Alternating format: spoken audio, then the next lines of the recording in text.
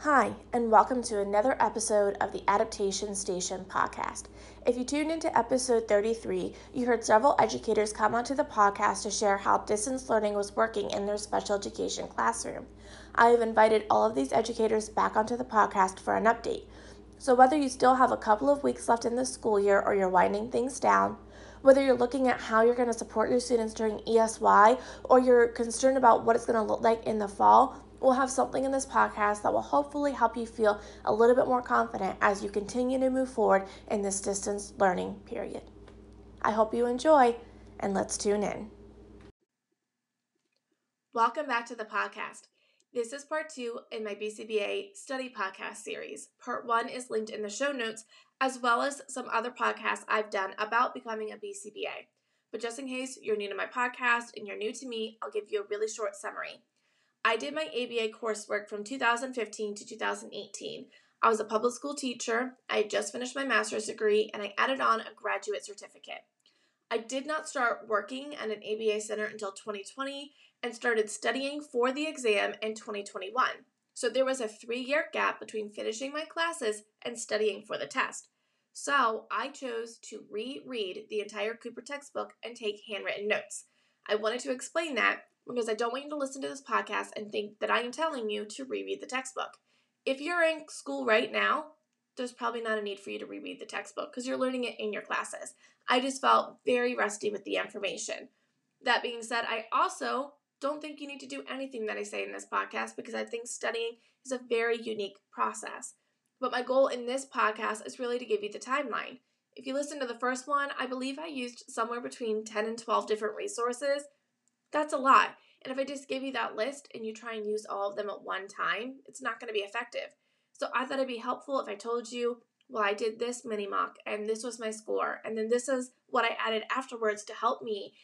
It might be more useful. So we're going to walk all the way from when I started rereading the Cooper text in January to passing the exam in July. So like I just said, I reread the whole Cooper text and started taking handwritten notes. And I did that from January to April. I also made SAFMEDs because everyone told me I had to. And I stopped using them because they were not helpful. So if something is not helping you study for the exam, don't use it. You need to find what works best for you. And rewriting all of my notes really did. So the first thing that I truly did was on April 25th. And so to put it in a smaller perspective, April 25th to July 13th is about how long I did intensive studying. So I get this question a lot. How long do you study? And it's one I see all the time. It's hard for a lot of people to answer. So I would say probably about 12 to 13 weeks of intensive studying is what I actually ended up doing. And the first thing I did was ABA all day from ABA Mindset. It truly is an all-day program. It's from 8 a.m. to 8 p.m. through Zoom, where they walk you through the BCBA task list. And to be very frank, I do not recommend. I don't think that format is helpful. 12 hours is a long time to be immersed in content. The harder stuff was later in the day. I didn't find it helpful. I did not find it worth the money. And if I could go back, I wouldn't do it. But that's what I kicked my study process off with. They sent out a mini mock as part of the package. So May 6th is when I take my first mini mock. So I have just finished reading the Cooper text.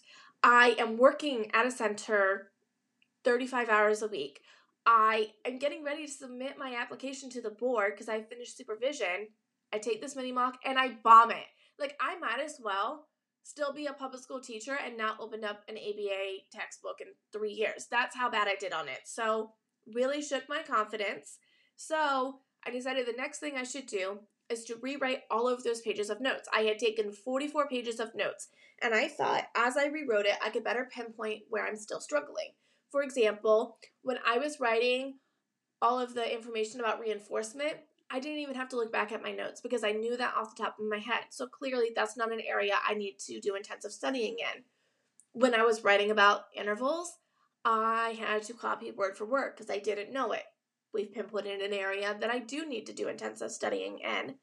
So then on May 11th, I go ahead and I submit my application to sit for the board. I have finished my supervision and all of the requirements, and we are chugging forward.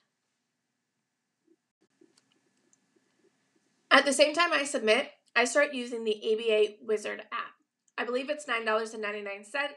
Some people like it, some people don't. I found that it worked really well for me. It's kind of a fluency style app, so it's just loaded with questions that mirror the ones you have on the exam. So what I really liked about it was when I was making dinner and I was just waiting for a sauce to simmer, when I was a passenger in a car, when I was waiting for a client to get dropped off at work, I could open up that app, do a couple test questions, and I felt like it really helped my fluency with the terms. I also was able to take those 44 pages of handwritten notes and narrow it down to 6. And so I found that to be, again, really helpful to pinpoint where am I actually struggling. And I started to make acronyms because I know acronyms can really help a lot of people get the content in their head. And just to be blunt, you need to get the content in your head for as long as it takes to pass the test. I've been a BCBA for 10 months. I don't even remember half of my acronyms, and it does not impact my job because I can just pull that Cooper text out and read it. So you're really just trying to get it in your head long enough to use it and get it back out. Acronyms are beautiful for that. So, also a note, May 19th, I hear from the boards they can't locate my transcripts. And we figure out the problem is because I did my courses when I was not married, so that degree is under my maiden name. And I submitted when I was married, and so all of my identification is under my married name. Now, we had that well documented. We followed every rule, every piece of paper, everything that you were supposed to do with that scenario. They still got confused. So I just wanted to put that out there. If you're somebody that perhaps has 2 different names on documents, even if you think you've checked every box, go ahead and follow up because I've heard from a lot of people it's a continuous problem. But we just keep moving forward. I made acronym cards and hugged them all around the house because my idea was, okay, every time I go to the bathroom, if I have to read that acronym, maybe that will help me. Also around this time, this is about around like May 22nd, so it's been 3 weeks since I bombed the mini mock, I decide I'm ready to take another mini mock. And so I did Bill's mini mocks. This is in the ABA study group on Facebook. I have that linked in the show notes as well. That is like the best free resource you're going to find.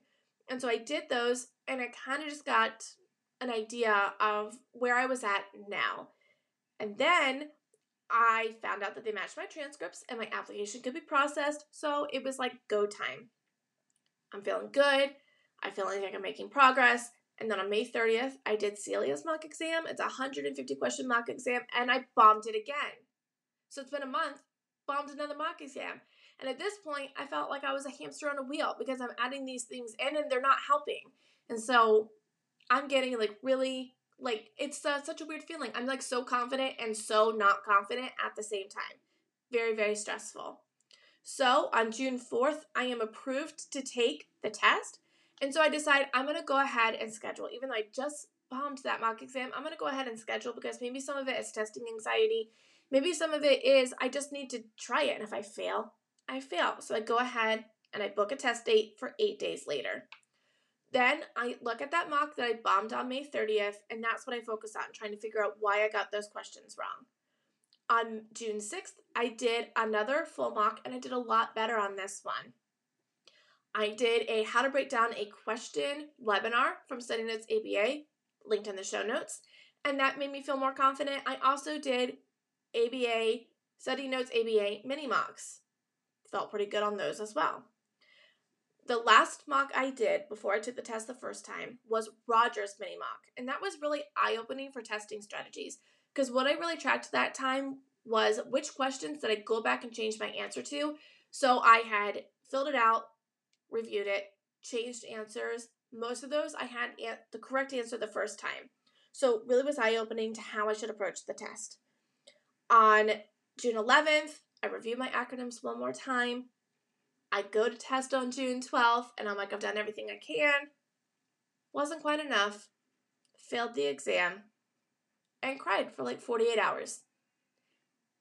It was okay. I'm a BCBA now. But I have gotten that test that said failed, and it sucks. It sucks like I can't explain sucks. So if you're someone that didn't see that paper, just have sympathy for those of us who did. Because it's been a year, and oh, my heart. It still sucks. But it gets better. Let me tell you what I did after that. Looking back, this should have been one of my first clues. I wasn't willing to talk about any of the terminology with the BCBAs I worked with. Well, if I couldn't chat about it in a low-stress conversational setting, how on earth did I think I could answer questions in a very high-pressure testing setting? So, very first thing I did after I had my pity party is I went in and talked with a BCBA. She and I pinpointed where we really felt I was struggling. And the next thing I did, I actually did do a free class from Rogue ABA on experimental designs. That's the only thing I did from them, but I did find it really useful. So although I didn't use it, I wanted to throw them out as a resource you might want to check out. What I did was the Study Notes ABA 1-month cram. So I have been recommended the collective a bunch, and I was resisting because it is a chunk of change. Although actually, I think if I had done the collective the first time, I would have passed the first time, and it cost me more to pay to take the test the second time than it did to pay for the 1-month cram. So I went ahead and did it. Their collective, I want to say, takes place over like 6 or 8 weeks. It's a live class. The 1-month cram is a recording of all of those classes, and you have, like it says, 1 month to finish it. Now, it is 20 videos. Each video is an hour and a half to 2 hours. So if you're going to do the 1-month cram, you need to schedule it. It's a commitment. But I did it, and I felt like it really gave me a path. I walked out feeling lost, and then I knew exactly what to do to keep studying. I also started the ethics book, another indicator for me. I never read the ethics book before I took the test the first time because I thought I'm a pretty ethical person. I worked in a public school for 7 years. I've now worked in a clinic for 2. I know what to do. Nope, those are tricky questions. I'd read it and I'd be like, all of these sound ethical. You've got to read the ethics book, and I highly recommend the student workbook. I have both of those linked in the show notes. I would say the student workbook helped me more than the actual ethics book, but you've got to cover that. So July 5th, I started doing ethics quizzes on Instagram. I actually have a highlight reel with all of the quizzes that I did, and I will link my Instagram in the show notes as well. But I basically walk people through questions. That is how I taught myself the content, and I really think it helped me. So if you're getting ready to take the test, you can just go watch that highlight reel, and I think it'll be really helpful for you guys as well.